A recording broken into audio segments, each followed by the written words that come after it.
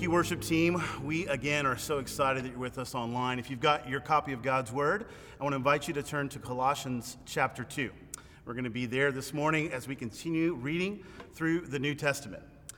I have a confession to make. I love coffee.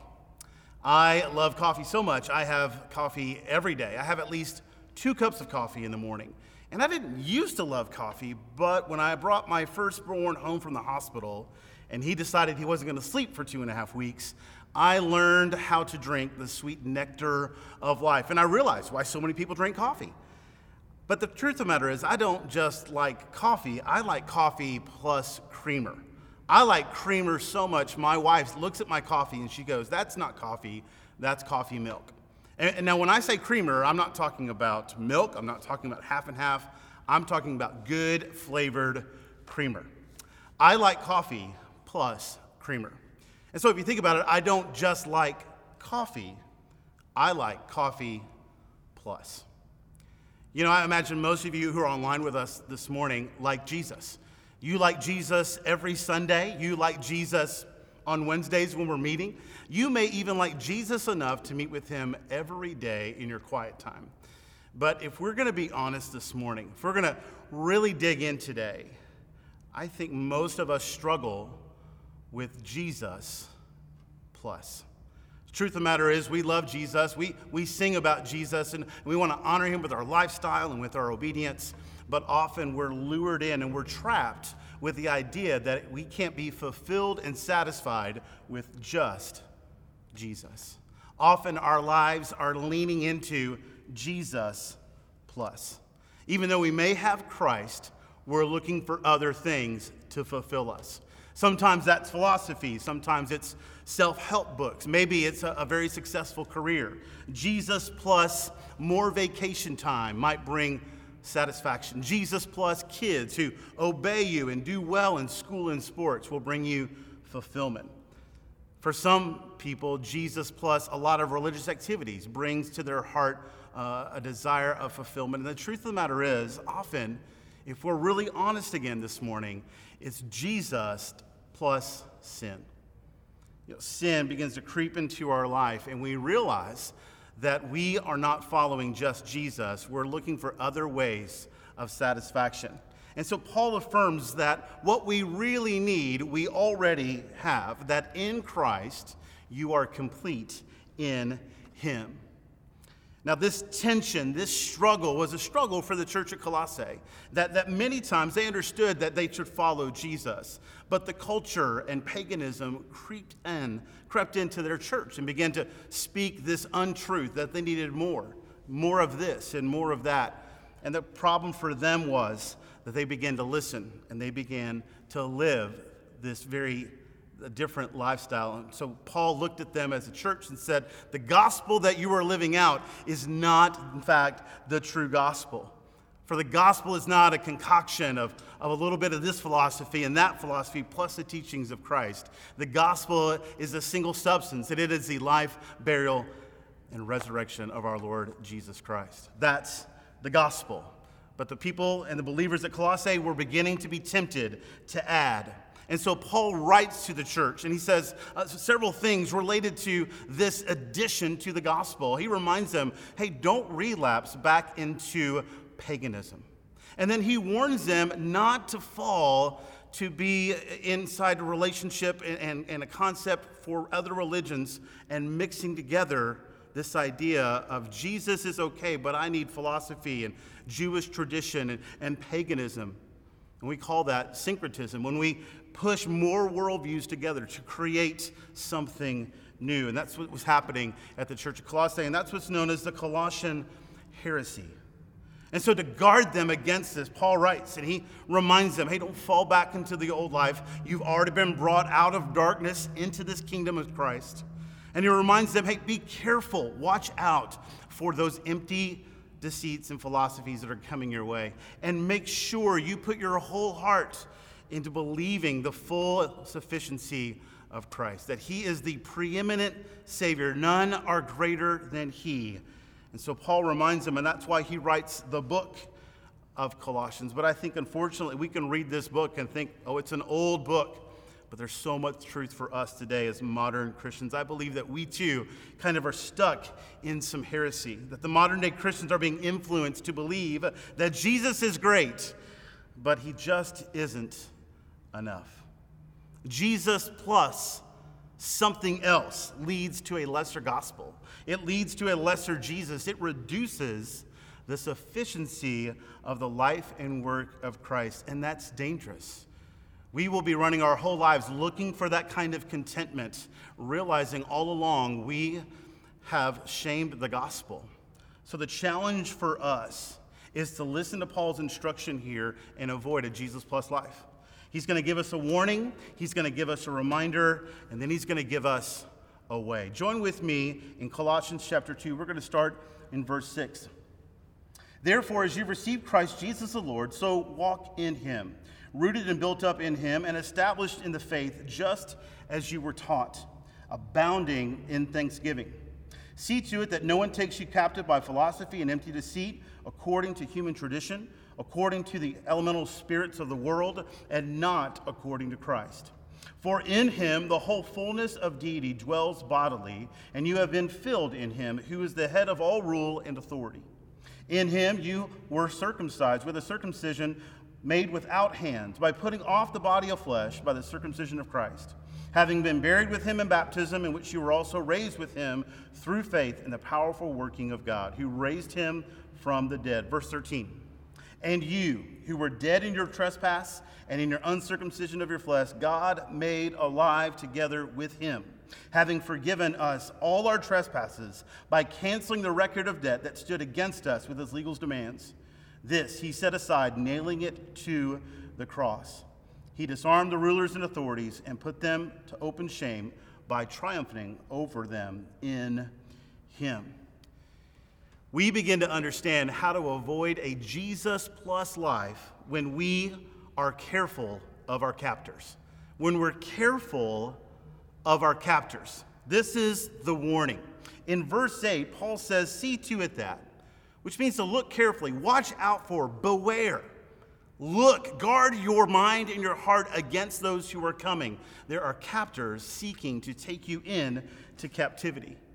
And this idea of being taken captive is a military term, and it's really meant to be carried off as plunder. It would be as if an army would overtake another army, and that victorious army would take off all the treasures of war. And Paul's kind of making an allusion here to the church at Colossae, saying, listen, don't allow philosophers and the culture and other things to come in and take you captive by their empty deceit and by their philosophy. Be careful. Watch. Be on guard. Look for those who are coming. It's a very active reality. It is not a passive one. And this idea that they're coming for you is not a single attack. The Greek structure here reminds us it's a continual reality. And so the idea being, Paul says, beware of the ones who are continually going to attack you. You have to be on guard. And what are they attacking you with? Well, they're attacking you with philosophy and empty deceit. Tricks and lies to kidnap, not necessarily your body, but your ethic, your worldview, your belief system.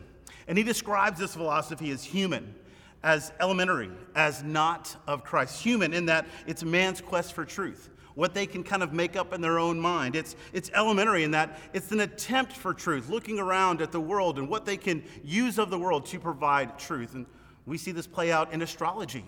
Very common day that they would look at planets and stars and begin to think that those planets and stars were a way of life and a way to make decisions. And Paul says, be careful of that.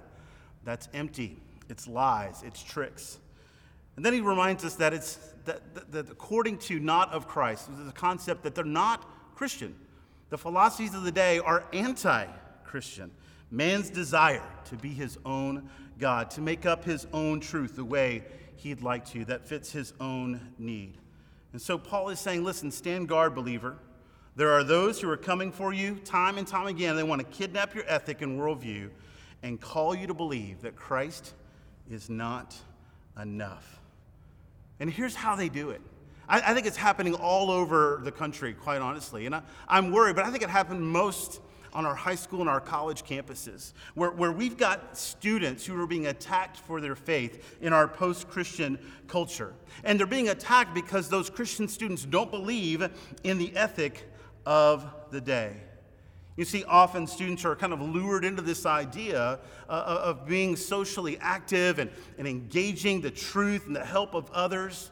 But on college campuses all across America, we're seeing Christian students leaning into that and realizing and believing that Jesus is not enough and that they must believe into a new ethic, a new morality, a new standard of life. And we're finding Christian students begin to believe in political bias and social mores and what's hip, what's right to other people, rather than what's right according to God's word and what's right according to the scripture. Our students are being held captive. And the truth of the matter is they're not ready for the onslaught that's coming their way. They're not able to recognize heresy for heresy. They're not able to see the difference between bad theology and good theology. And they give in to that pressure and that temptation. And it may be realities like a worldview or an ethic, or maybe our students are giving in to sin. They've grown up their whole life in a church, but because they've not made their faith their real own, they find themselves falling away, being lured into sin, and therefore their young adult life is marked by disobedience. Generation of students are lost to this idea that Jesus is not enough.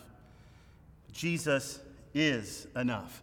Jesus is all we need. And Paul starts this idea of helping people avoid the Jesus plus life by reminding them, you've got to watch out and be careful for all the things that are coming your way, whether it be sin, whether it be philosophies, whether it be different kinds of truth that are coming from different places around your life. You have to be careful to make sure that you're not contaminating the gospel, that you're living a life of fulfillment and contentment with just Jesus, not Jesus plus.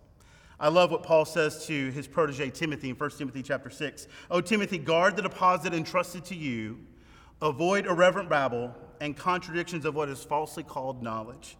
For by professing it, some have swerved from the faith." And that's exactly what Paul is encouraging the church here to do. And I think it's what he's calling us to do. Don't swerve from the faith. Be careful. Entrust it. Hold on to it, because there's going to come attack your way. So there is a warning with the idea of being careful of our captors. But not just a warning, there's a reminder here. How do we avoid a Jesus plus life? We need to be reminded that we are complete in Christ. Be reminded that we need to be complete in Christ. Don't just watch, but move your heart to a belief that you need nothing more than Jesus. Now, what's the best way to do that?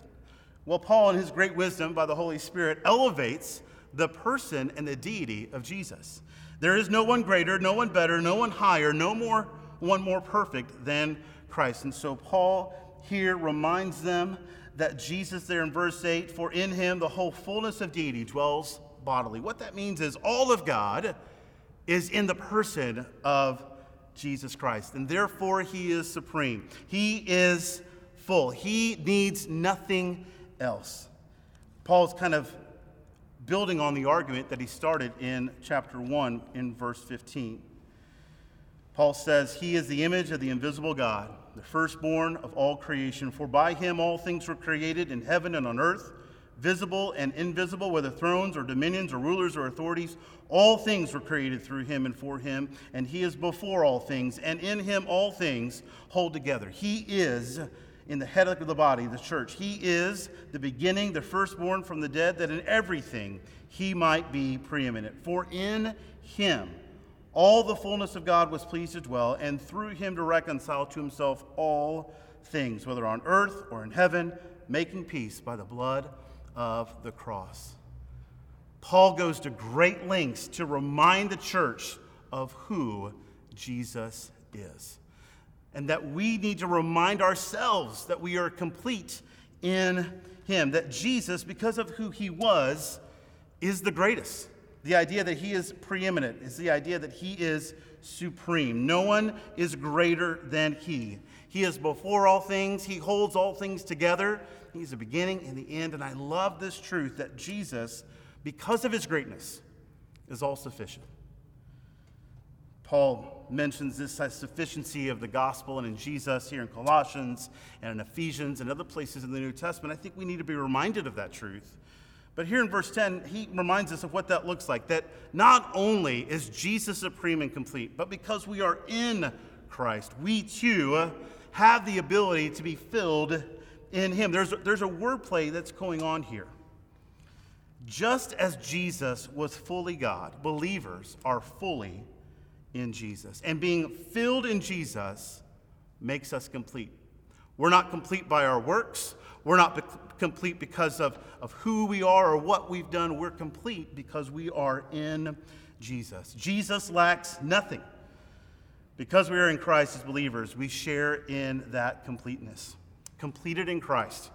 We need to be reminded of that truth. But the problem is, we don't rest completely in being completely complete. I'll say that one more time. We don't rest completely in being completely complete. I find that a lot of people in the churches are somewhat manic, looking for the next best thing to try to fill this void in their life. They are in Christ, but somehow they've forgotten that they are complete in Christ.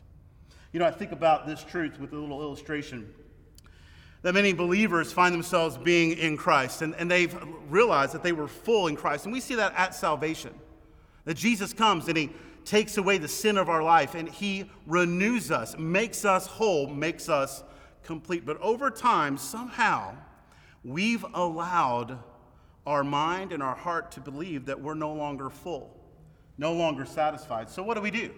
We think if I could just have more success, I'll be full, satisfied, complete.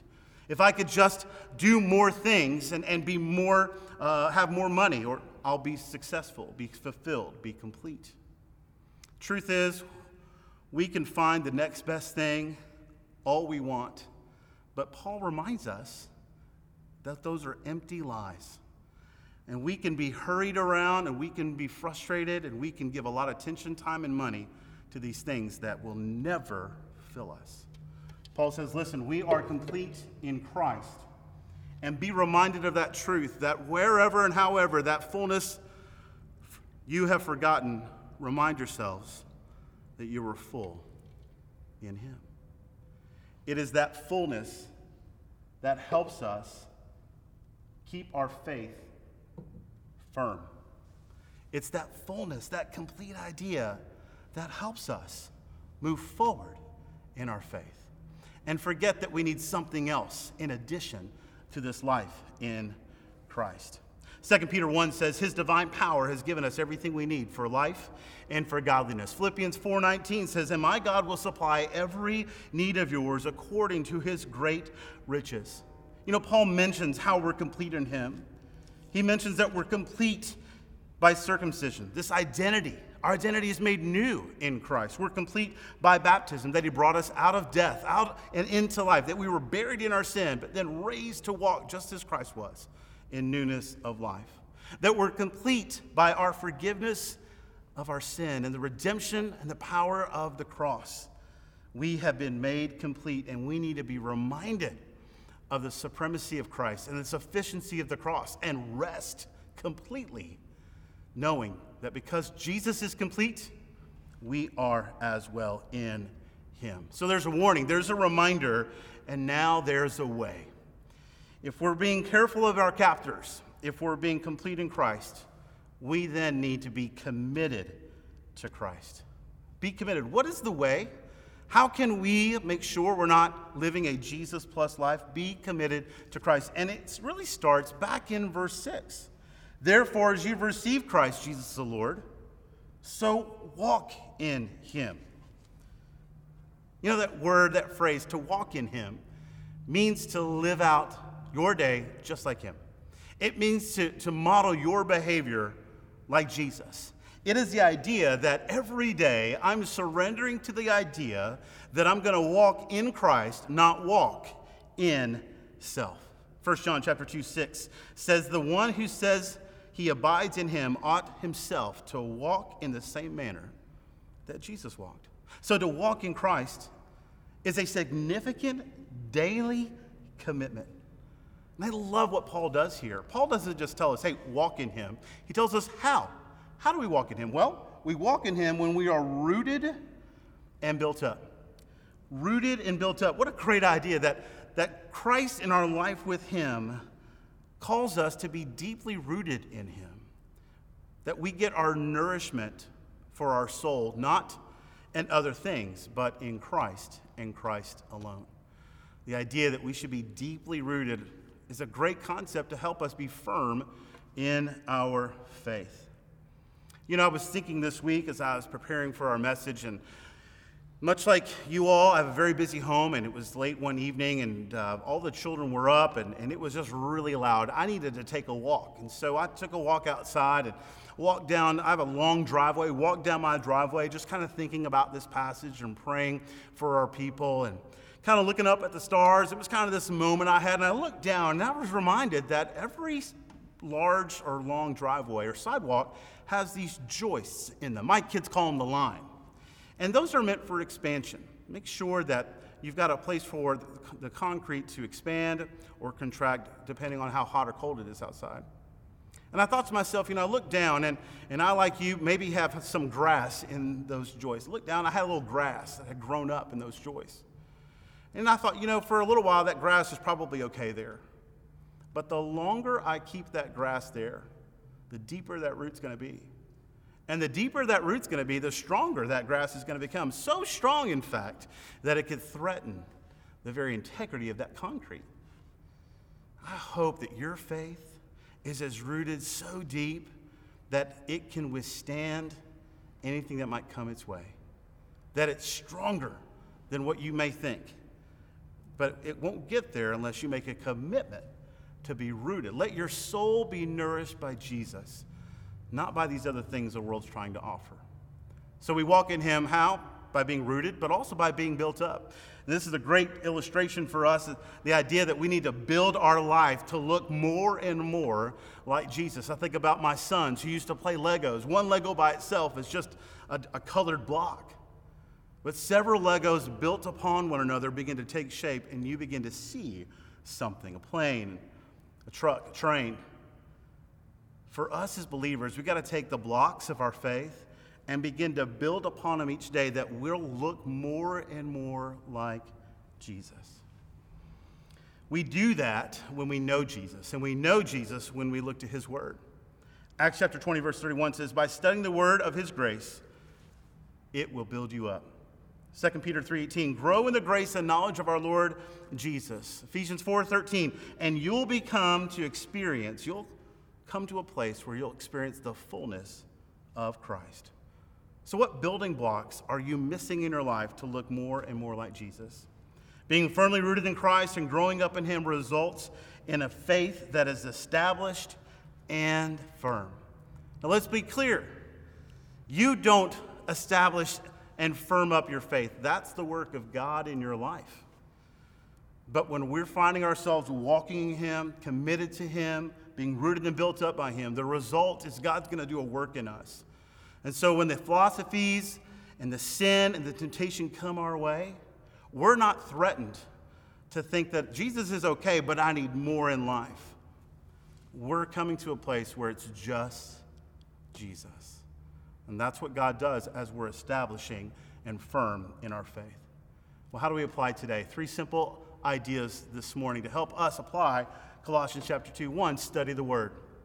We know this, but I find myself, when I'm wanting something else to bring satisfaction to me, it's because I'm not studying the word. It's because I'm not walking in Christ like I should.